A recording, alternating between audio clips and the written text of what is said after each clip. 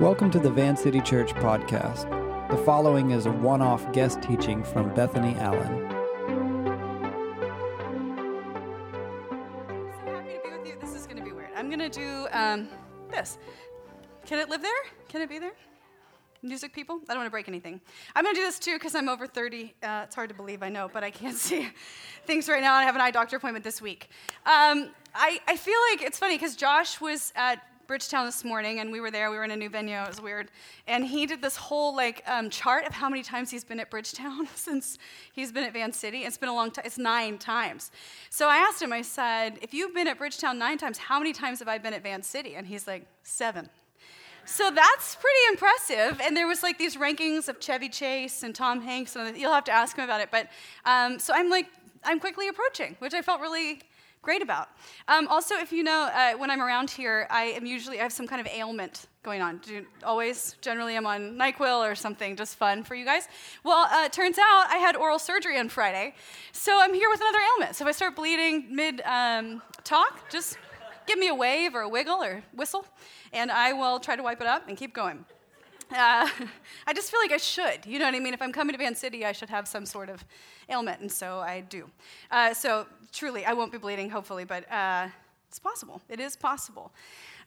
Okay, let's actually get into text tonight. I want to just share with you, Josh said you can just do whatever you want, which I was like, yes. Just let me do whatever I want. And the truth is, the last couple months, I've been forced to meditate on some scriptures. So spiritual leadership is going well, if you're wondering. And I've been meditating on some passages from the Psalms, choosing that and choosing to kind of seat myself in those.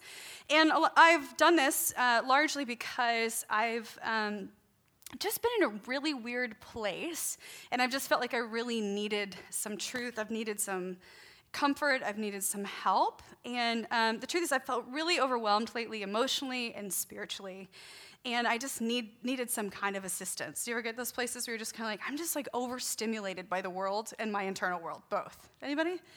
Yes, and I'm a feeler, so I'm feeling everything constantly. And the truth is, I think part of the ache I've been feeling is not just what's happened in my own life, walking through some grief and different things like that, but it's also come from just our world at large, the political season, just what a joy that has been for so many of us. The sense of injustice and loss, it just felt so severe in this season. I've just felt really impacted by what's happening in the world. Was impacted deeply today to hear about Kobe Bryant's passing and his 13-year-old daughter dying tragically in a helicopter crash. It's just, those kind of things it feels like it's every day. It's something every day. It's just kind of been weighing on me. And so I've been trying to bring it to the Lord, but it has felt like a season where everything just kind of feels like it's unraveling or falling apart. Anybody else?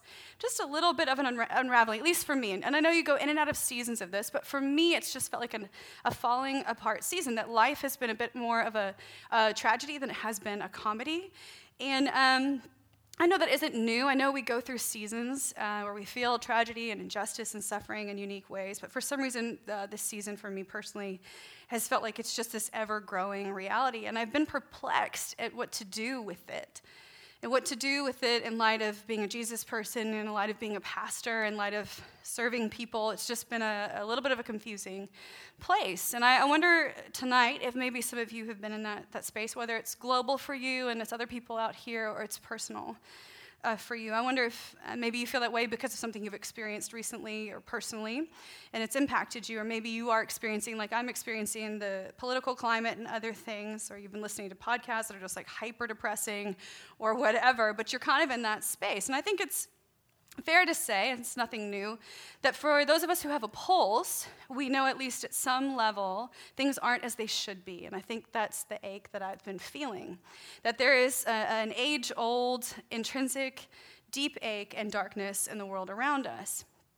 And if you aren't deeply connected to what I'm talking about, you're like, I was in such a good place, and now you're doing all this.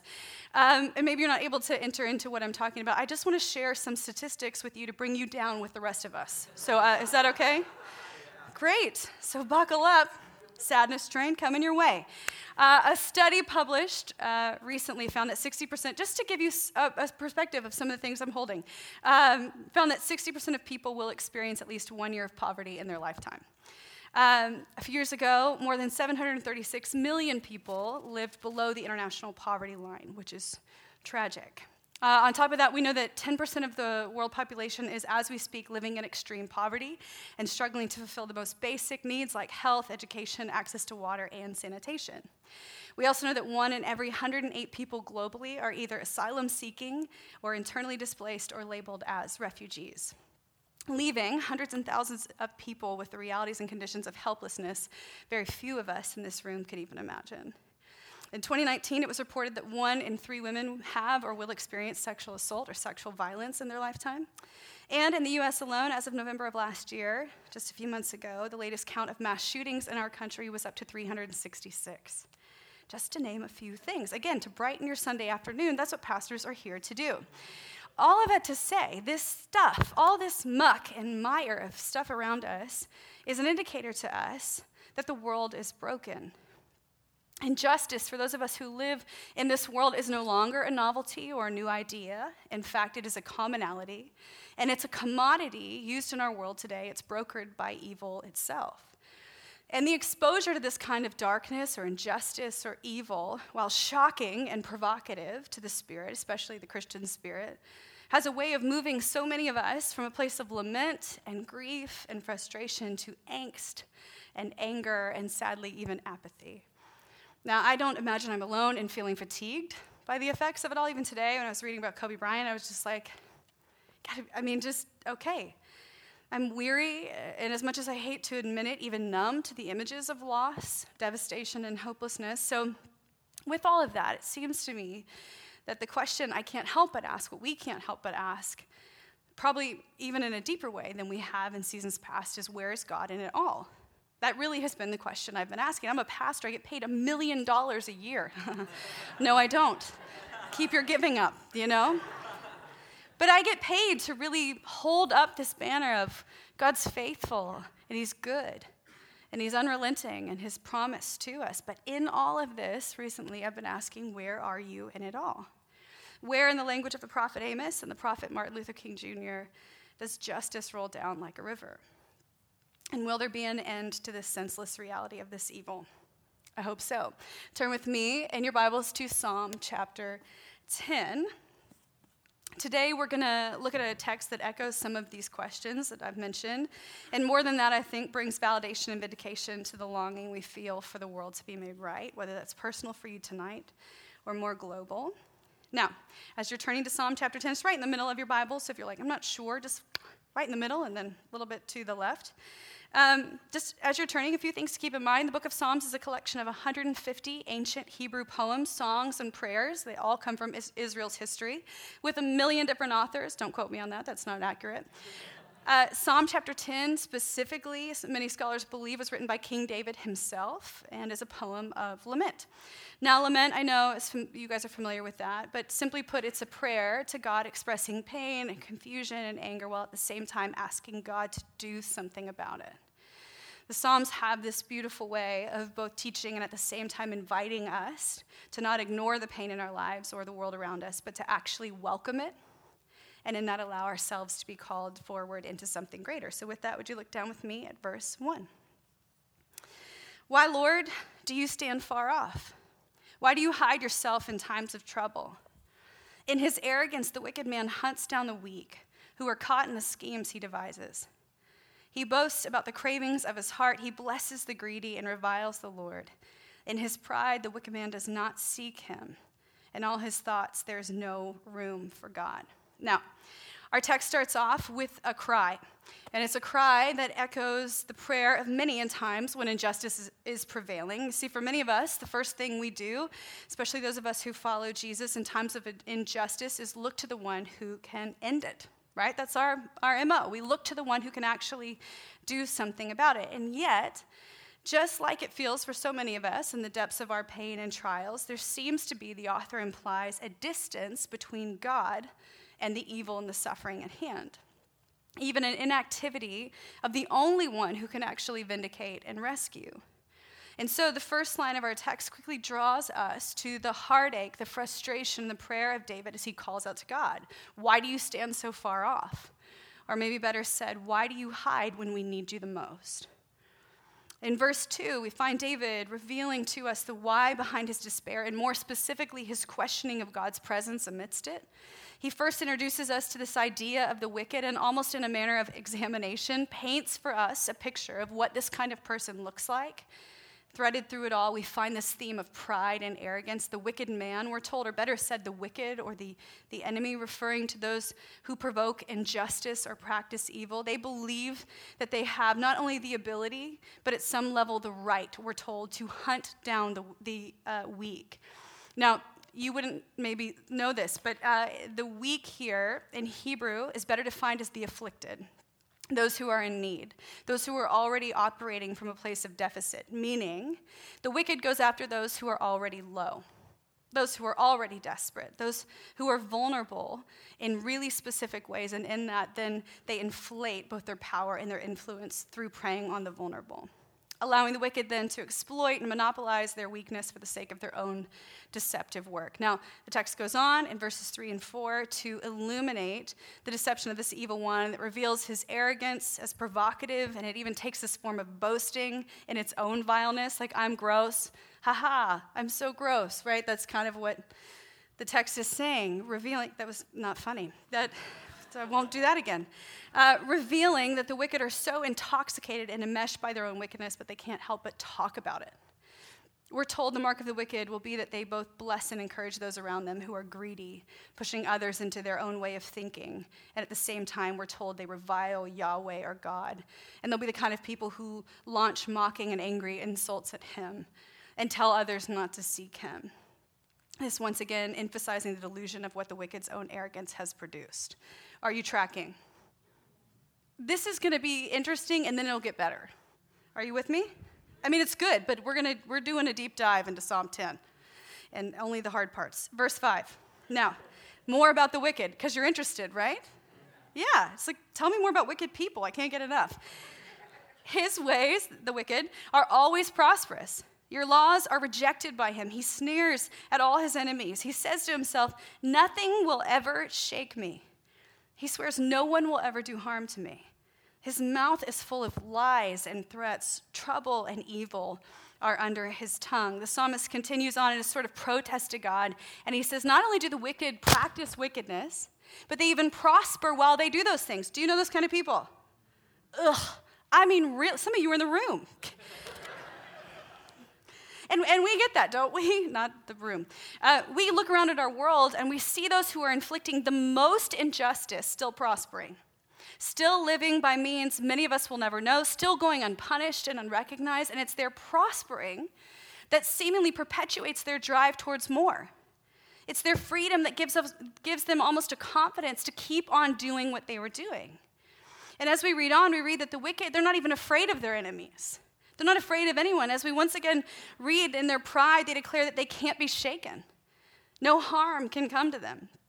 The pride making them unwilling to recognize any need for God, unwilling to see sin as it really is, unwilling to care for the other, unwilling to find life through repentance, marks that many of us understand, places that many of us understand. And it's these declarations that provide us insight into the frightening fearlessness and dangerous egotism of those in this camp.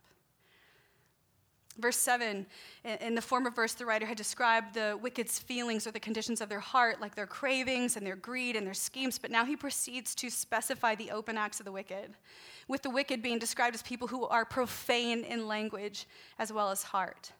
Imagery that highlights for us the idea that is whatever is within your heart will be exposed in due time for what it actually is. And most of us know that this comes from the scriptures. We even read when Jesus was talking about it, that what comes out of the mouth is what's already in the heart. For the wicked, we're told this will emanate and manifest as threats and commands that are unjust and unreasonable and oppressive.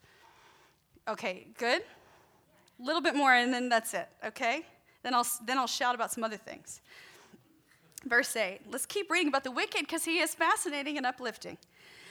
Now, the wicked, we're told, lies in wait near the villages. From ambush, he murders the innocent. His eyes watch in secret for his victims. Like a lion in cover, he lies in wait. He lies in wait to catch the helpless. He catches the helpless and drags them off in his net. His victims are crushed. They collapse. They fall under his strength. He says to himself, God will never notice. He covers his face and never sees. The author moves on to describe what the wicked do, what their objective is. And what we find in these verses is a reality check for many of us. The author tells us that wicked people are those who, in so many words, are predators, looking for prey, looking at the vulnerable as a means of opportunity and exploitation for their own benefit, once again revealing their depravity and their way of life. The wicked's lives, we read, are marked by secrecy and concealment, revealing to us, the reader, that the wicked are intentional and precise in their efforts, leaving their prey even more vulnerable and susceptible to their violence. A thought that undoubtedly makes many of us cringe and yet at the same time breathe a petition for God's mercy. In verse 11, we find a bit of an interjection by our author, and in it we almost hear his angst and disgust as he declares that once again that the wicked in arrogance justifies their behavior by declaring that God will never notice and God will never see. And it's almost as if the author is saying, this is how it feels. This is how it feels, as he ends his first refrain of this passage with the same cry as when he first started, this cry of God, where are you? Now, I know many of you didn't think you were going to come to church tonight and read a really depressing text about wicked people, but here you are. You have no choice. You're trapped, and I'm your teacher for tonight. And I have a point in all of this, I promise. In a world like ours and in a room like this, there's no doubt we can sit here in full agreement with the author and say, yes, God, where are you? Injustice and evil in our own personal lives and in the world around us are pervasive. The people to your right and to your left tonight have experienced that at some level today, had some kind of encounter with it. See, this lament echoes in so many ways the often unspoken ache of our hearts. Because what we see and feel around us is not a set of moral or ethical crises as much as they are markers of a spiritual crisis. A crisis, though often viewed as an intense time of difficulty and trouble, is also a place in which the most important decisions are made. Meaning crisis is actually the fulcrum point of our lives many times. The pivotal and catalyzing point of turning that, by the way, historically has been the gateway for both personal and corporate revival. The problem, however, is that we have a tendency in these places, whether it be because of exhaustion or discouragement or hopelessness or the crushing reality of the load in which evil is prevailing, to want to escape, right? To move away from a thing that's uncomfortable. And as a means of survival in times of injustice, to want to divide our faith from our ethics, to retreat from the horror of it all into the solace of personal religion, to respond by retreating to our comfortable worlds, ultimately revealing to us the disproportionate reality of our faith in light of the suffering and hopelessness, both in the room and around the world. It's clear from our text that we, no matter our response, are at war with evil, and it's personal. No matter how much we avoid or we minimize, our encounter with injustice in this world is imminent. Whether it be through a diagnosis or a water crisis, we will be confronted with its realities day in and day out. And so my question for us, for me tonight, is what will we do? What will you do? And how will we, as the Church of Jesus, respond? C.S. Lewis once said that the forces of spiritual evil are most effective when people either make too little or too much of them.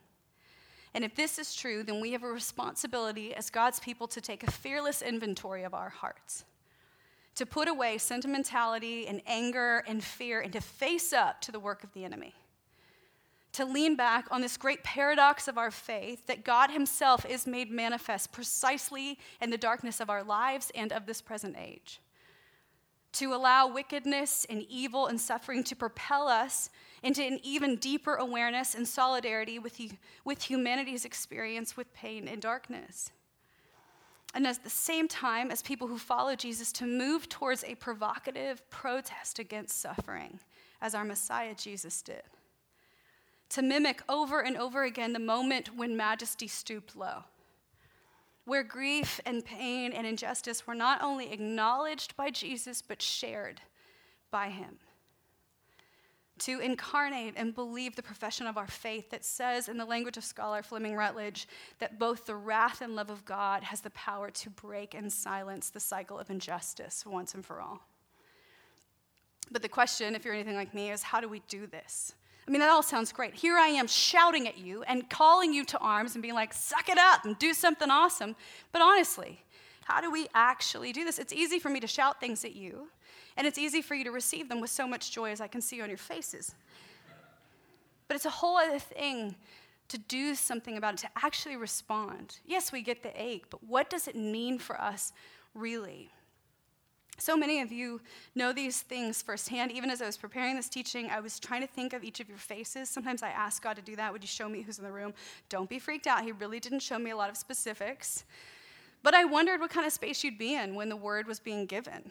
You would just be like, this is so obnoxious, or like, this is so exhausting, or this is so awesome, or I'm barely keeping it together, or whatever it may be. And I prepared this knowing full well that many would come this evening at the end of the day, all too familiar with the ache of the psalmist.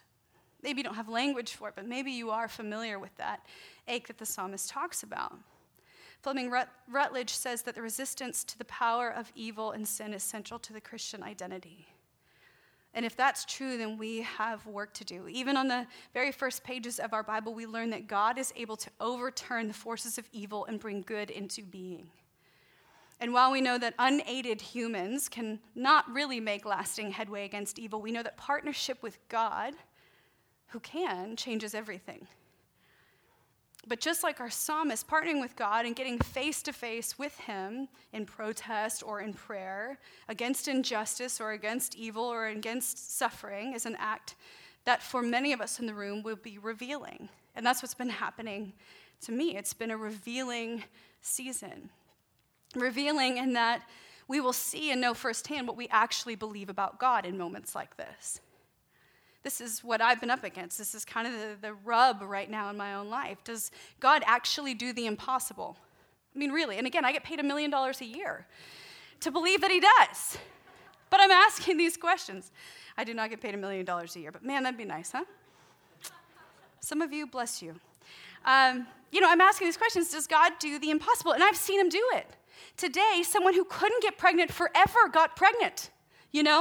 That crap's happening. I'm standing there in the audience just just like, I'm pregnant. I'm like, oh my God. I'm just weeping at God's goodness. It's a miracle. He's doing this crap all the time. And yet I was preparing for this teaching going, do you do the impossible? I mean, really, because when it gets to my life, it's a whole other story. He does it for you, but he doesn't do it for me. Anybody? Okay, no. Just me. Do I actually believe he's able to set the captive free? Really? From addiction, those people we know who have been suffering in our church family for years.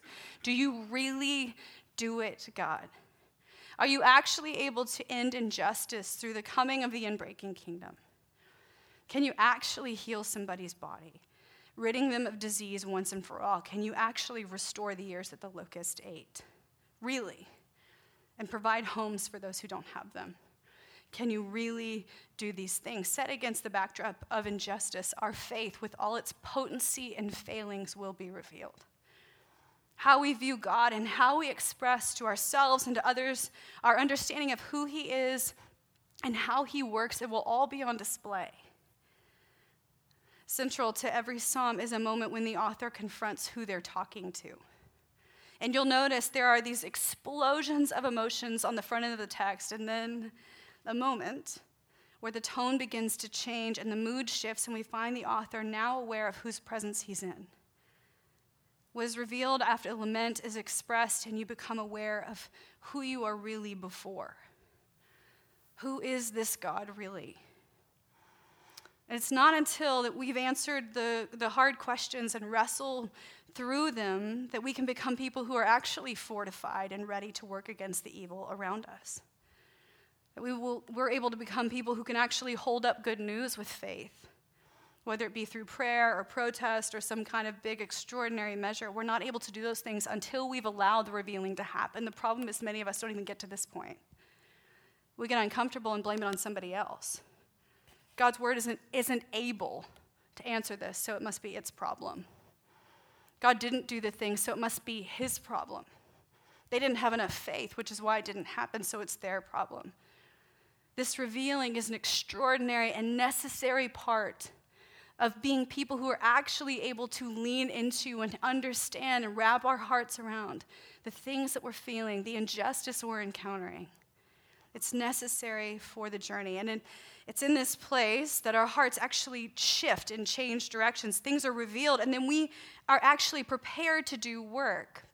We're actually, what I would say, reoriented to something else, hopefully. Now, when I say reoriented or reorientation, I don't simply mean a change in direction, like a 30-degree shift. I mean a complete change of our focus and our direction. This likened to the shift that takes place when you come into the kingdom of God, a shift as dramatic as death to life, because that's what's necessary when we're entering into places of suffering and injustice. But what's important to note is that this reorientation doesn't happen automatically.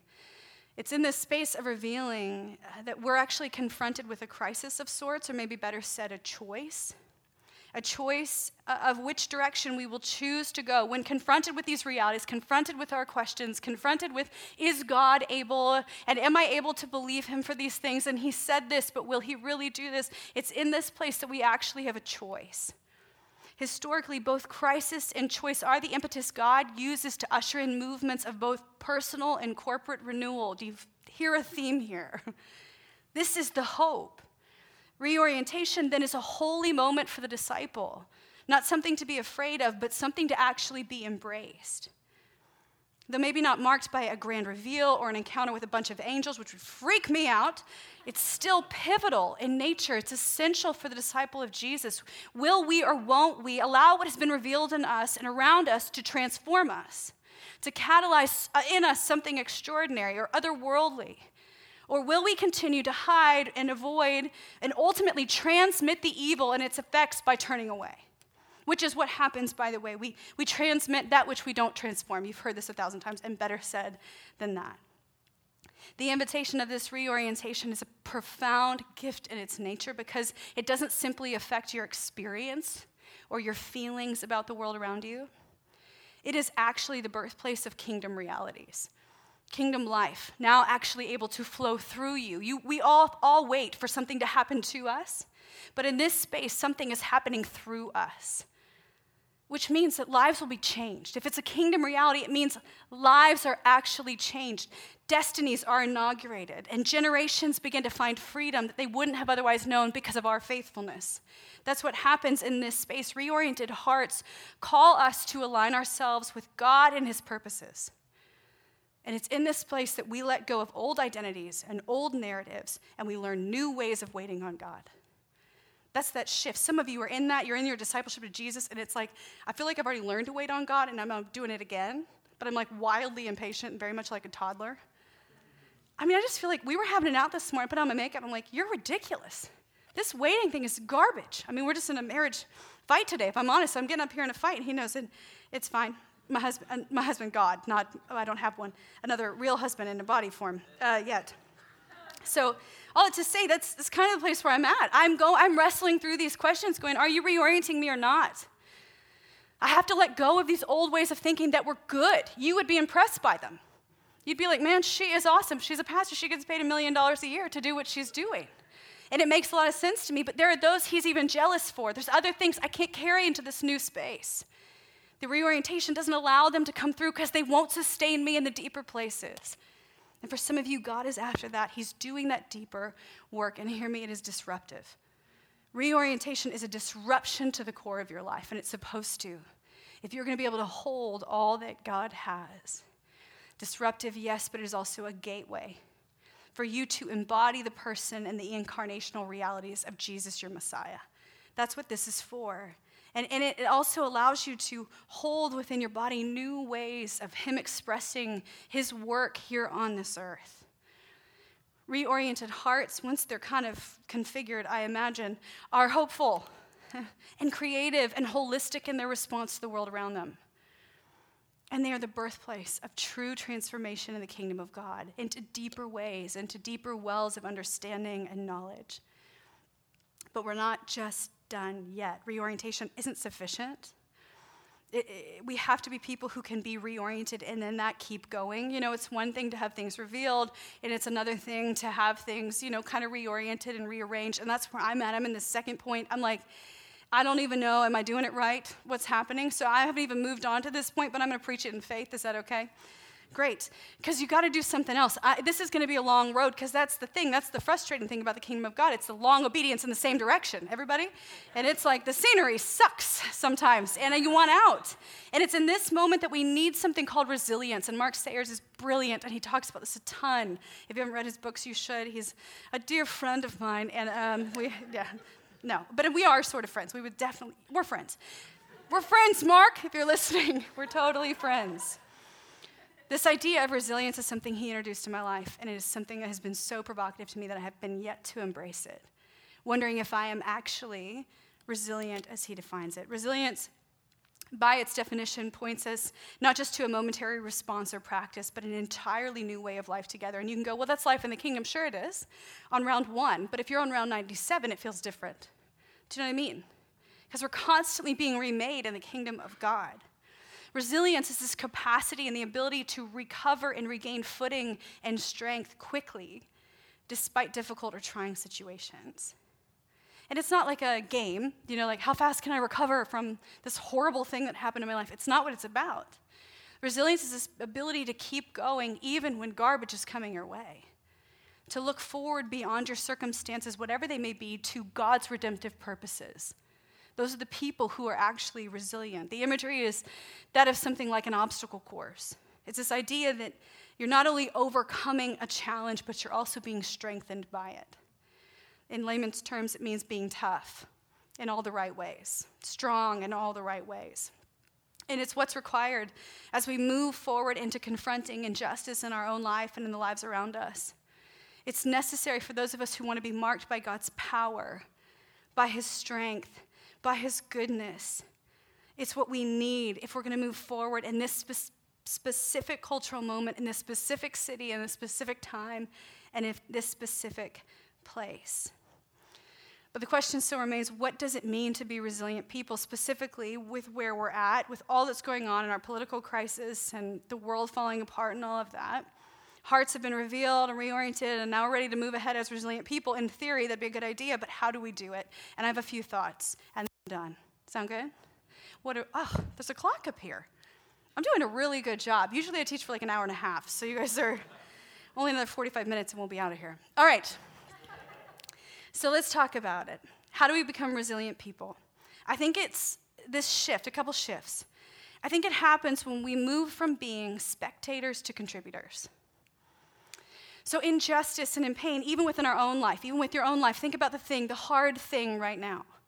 It's easy to be a spectator of it, to observe it, to look at it, to lament about it, to ache about it, to be frustrated about it, to be mad at everyone else about it. Do you know what I mean? To stay on the sidelines and be like, that sucks, or whatever. That's the worst. See, this is in my yard. This is garbage. Who put this here? Who did this? And the only way we become resilient people, by the way, this is another word for this is maturity. The way we become mature in Christ kind of people is when we move from being spectators to something that's a horrible thing that's happening in the world. Yikes, I'm so sorry that's happening to you. Moving on. Is when we move from being people who are on the sidelines and we move into the field. It's no longer observing the work of injustice in our lives, but actually participating in it. Getting in there and getting dirty, which some of you means if it's a personal matter, it means you're going to have to get dirty about your own self, about what's really going on inside of you, jealousy, frustration, anger, disappointment, loss, whatever it may mean. You've got to get in there. You've got to move from being a spectator, someone who has great commentary about it, and move into the deeper places and ask the Lord, what's going on? How do I participate, Holy Spirit, with what you're doing in this place? And the same is true at a global level, at a local level, in our community. God, what do we do about the injustice that we're seeing? Instead of watching, we then enter in. And some of you, I love you. This is not my community. We're like family. But I'm going to say something. In your family, there are people that are suffering that you haven't entered into because you just don't know what the heck you're doing. It's not better. It's not better. You staying on the sidelines, it's not better than you getting in there. And that's what happens too in the family of God. We got to move in. Move out of the sidelines and into the lives of one another. Okay, good. Yeah, you got that? Okay. Now, so instead of that, we enter into difficult situations. But you're a pastor, you're so brilliant at it. I know, thank you. And you get paid $1 million. I do. So it's easy for me to enter into difficult situations, but it's not. It's not. This week alone, I moved a woman out of her house, went and saw a lawyer. She's in a dangerous situation. She's got to leave her house. That's not easy for me. It would be easy for me to be like, you've got to figure out how to get out of there, sweetie, because he's abusive, which I did say. This is dangerous now for you and your son. What are you going to do? But instead, I said, I got to do this. We got to do this together. We're not doing this by herself, so I'm going to the lawyer in my overalls, looking like a hillbilly. I mean, oh my God, it was so embarrassing. My mother was like, what are you wearing? And the lawyer said, it's okay, I see all kinds of people. I thought, what are you? Excuse me. Excuse me, I'm a pastor. Anyway, I can wear overalls. I just look cute, like a rain girl. Anyway, it was horrible, right? But the whole point is getting into it. All the way to the second that she left on Saturday morning. An act of bravery most of us will never encounter in our lives. Never, ever, ever. We don't know the cost. All I know is I was in it. All I know is I'm in it today. And the suffering, it's not bypassing me. It's not making me go like, oh, no problem. Sweet is safe now. Yeah, right. Entering in is costly to us. But it is what it means to be a part of the family of God. And hear me, if I wasn't her pastor, I would have done the same thing. The same exact dang thing. Well, yeah, you're trained. That's true. I am trained and I can train you. But it's still part of who I am. We got to enter into these situations. We got to move from being spectators to things to people who are in the trenches. And it's going to cost you something. And it's going to be disruptive, but it is necessary if we're going to be resilient people in the kingdom of God. The only way you get unafraid is if you step into the afraid thing and you get unafraid. Do you know what I mean? That's a good, someone quote me, tweet me out. That's a very untweetable thing. It means we're going to listen to each other. We're going to listen to each other's stories, even if we've heard them 65 times. I mean, God Almighty, please just start working on that individually in your own personal life. We're going to buy meals for people. I've had so many opportunities. I'm not bragging. I'm not doing a Jesus brag, I promise you. I have fed so many people this month. There have been so many hungry people around me. And I'm like finding them everywhere. I'm like, I am too poor for this. I only make $1 million a year, God. And no joke, they're everywhere. They're sitting behind me at Chick-fil-A. They're sitting next to me at Chick-fil-A. There's 16 people everywhere I go. I'm like, are you hungry? I don't have time. Here we go. And we're going to go eat a meal. And we're feeding people because that's what it means to do this. I've been trying to get this teaching in my body, and that's how we do it. We take the time to enter in, to move. Instead of being a spectator and going, man, I hope somebody feeds him. Man, I hope so. He looks hungry. He's just hungry. This sucker just wanted a loaf of bread. No problem. I got it. I get you 6 loaves. I don't know. It's an easy thing. It's an easy movement. But God has been saying, get in there and do it. I'm literally walked past this sucker. I mean, I'm like, no. I have got to get a kombucha. And I've got to go to this crisis situation for God. And I'm like going, and this guy's hungry. And I'm like, no. And I walk all the way in the store. And Jesus says, get your butt back there, you little bad sinner, in a nice way. And I go back and I said, I'm so sorry. What is your name? And we talked. And I can't remember his name because I'm a bad pastor, but he was nice. And I said, what do you want? And it was freezing, and it was raining. He's like, I just want some coffee and a loaf of bread. I said, what else do you want? Listen, I'm in trouble. Anything else I can get you? And he said, no. But anyway, all I have to say, I've had a lot of opportunities to feed a lot of people. That's what it means to get in it. It's been uncomfortable and not easy. And then at the same time, it's been so easy. Move from spectators to becoming contributors and see what happens to you when you do it. I was reminded, I have so much money. A loaf of bread, for me, nothing. It's nothing. It's unthinkable. It's so easy. And I'm like, what loaf? Does he want multigrain? What if he gets diverticulitis? I don't know what's going to happen, so no. I'm working through, and he doesn't even think about things like that. I think about things like that. The bounty of God's goodness in these spaces makes us learn how to be unafraid and to see people for who they really are and to love them and to name them and to bless them. This is what God's inviting us into. To be resilient people, you've got to move from spectating the world to contributing to it. And you're going to have to get unafraid along the way. Next, you've got to move from consuming to cultivating. We have to move from a posture of complacency to cultivation. Some of you are like, I've just plateaued with Jesus. Some of you just need to get your crap together and start pursuing Jesus. That's it. I'm so sorry. You're like, I gotta go. And I get it. But you do. Some of us, it's just like, man, I don't know, I haven't done this certain thing, or I'm not experiencing what she's experiencing. I'm no more spiritual than anyone in this room, and probably a lot less.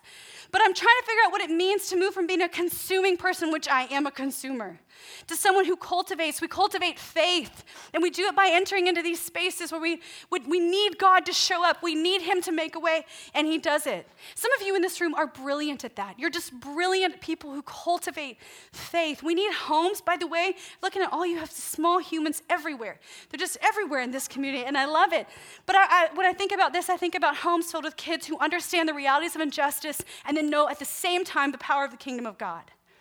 That's what this means, to create consumers and to cultivate hearts of faith in the smallest of humans. Cultivate churches that become a refuge for people, a healing space for people, not a space where more brokenness is experienced. We become cultivators of peace. In every relationship, we strive to live at peace with all men and women. Trust me, that's harder. Just kidding. That's a joke. That's bad. I won't say that again. Cultivate peace in a space of hostility. We can do that. You carry the risen power of Jesus in you into your workplace, into your relationships. You fear no evil thing, the scripture tells us. Cultivate. Don't just consume what's there. Don't just settle for the complacent thing that's just right before you, the thing you've always done, whatever it is. Just strive, try in this season to cultivate something new with someone, just one other person. Pick a friend and say, I'm just going to cultivate faithfulness. I'm going to show up every week in their life. I'm going to cultivate encouragement. I'm just going to do that in this community. Every time I see someone, Katie, constantly, she's texting me 65 times before I get here, blessing the socks off me. Y'all know it. She's just this encourager who's out there just cultivating your community. She's just like, you know, there's every week like, you're awesome, you're wonderful, we love you so much, you're welcome here, we can't wait to get you coffee, special coffee, I remember what you want in your coffee. I mean, this sweetie is going, that's a woman who cultivates things in a community. That's profound. If she was gone, you'd be sad. I'd be sad. It would change things in the culture of this space. What are you contributing? What are you cultivating in this community, in this home, in your friendships, in your relationships? Move from just consuming what's here to cultivating something. We're going to need this if we're going to be able to endure what's coming and what is around us right now. Personally and globally, we need these realities. Cultivate kingdom of God realities. You can do it. It's not too hard, trust me. Again, I'm doing it, and I get paid $1 million a year. How many times can I say that? 6 times? Finally. 7. Hey, that was a funny joke from earlier. Anybody you're connected? I feel like we're family here. I just feel like we're having conversations. Let's not put this on the podcast. Finally, what I'm learning about resilient people is we only deconstruct to reconstruct. We reconstruct what the enemy has deconstructed. That is our job. We fight the narrative that deconstruction brings, that something is weak because it can be parsed out, seen, or exposed. We recapture the beauty of vulnerability, not fearing exposure, but trusting that exposure in our own lives and in the faith that we hold will reveal an even greater reality and power. We reconstruct what is true and lovely and noble and honorable, and we rest in the strength of reconstruction, knowing that the structure is now tested, tried, and proven. Resilience is a prophetic movement and a marker for those of us who are hungry to see evil eradicated from this world and from our lives. And my friends, it is both a corporate effort and an individual effort, which means you'll have to participate in both for this reality to happen, which means you're going to have things revealed over and over again. You're going to have hearts that are reoriented over and over again. And you're going to have to become people who are resilient. You're active, you're action words kind of people, in order that God would cultivate in you the things that need to be cultivated. It is going to require the voice of one, and it is going to require the voice of many. It is going to be faithfulness in really small moments. And it's going to be faithfulness in really big moments, which means what we do with what is before you tonight, the pain, the loss, the suffering, the impact of evil in the world, it matters. It means that how we contend in these days against injustice and evil in our personal lives as well as the world around us will never compare to what we concede along the way. It means that while face to face with brokenness, we actually can have hope. For those of us who are in this community of faith, who say yes to Jesus, we do fear no evil thing. We fear even the worst can't touch us. We only fear God himself. And he is able, and if you, go home, here's your reading assignment, and read the rest of Psalm 10, because you'll read about the God who takes action. who moves on behalf of his people, who stirs them up and basically declares, the psalmist David declares, he is able, he is the one, he is the king, the only one to whom we yield ourselves to because he's the only one who can fix all this garbage. And that's good. I don't have time because I want you to get home before your favorite show. But I just want to call us tonight to something deeper. That's my only hope. And really, I'm calling myself. Honestly, I told the Lord, even I was up in Josh's office, which is dark, and then the paint needs to be fixed at the top of his. That's a family community thing, conversation.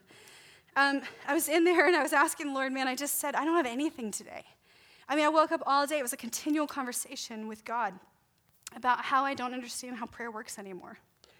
You're just kind of in that space where things are being revealed again. And I thought I nailed this down. But it's not yet here. Do you know what I mean? It's here, and it's emotional, and it hurts, and I'm confused. And yet, he's let me say these things to you and to myself by faith because I know they're true. Sometimes we just have to start moving before the effects of it catches up to us. My sense tonight is that there are many in here experiencing all kinds of things.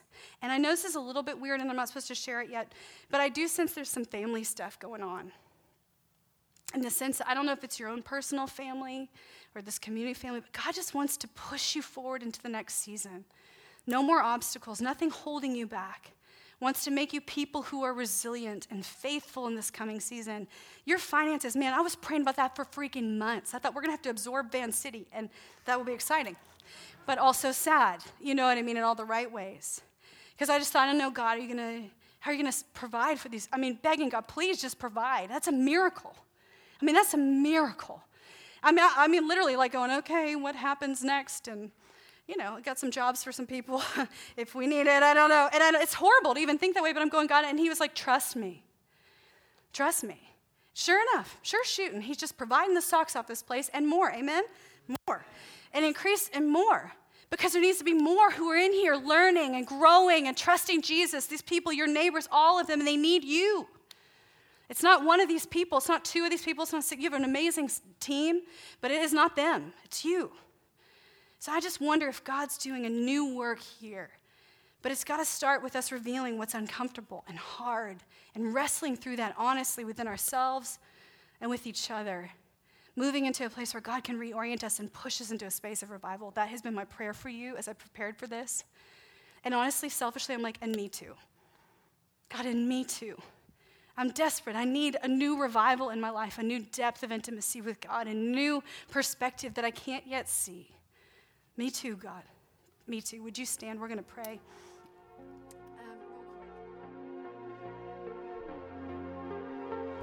Thanks for listening to Van City.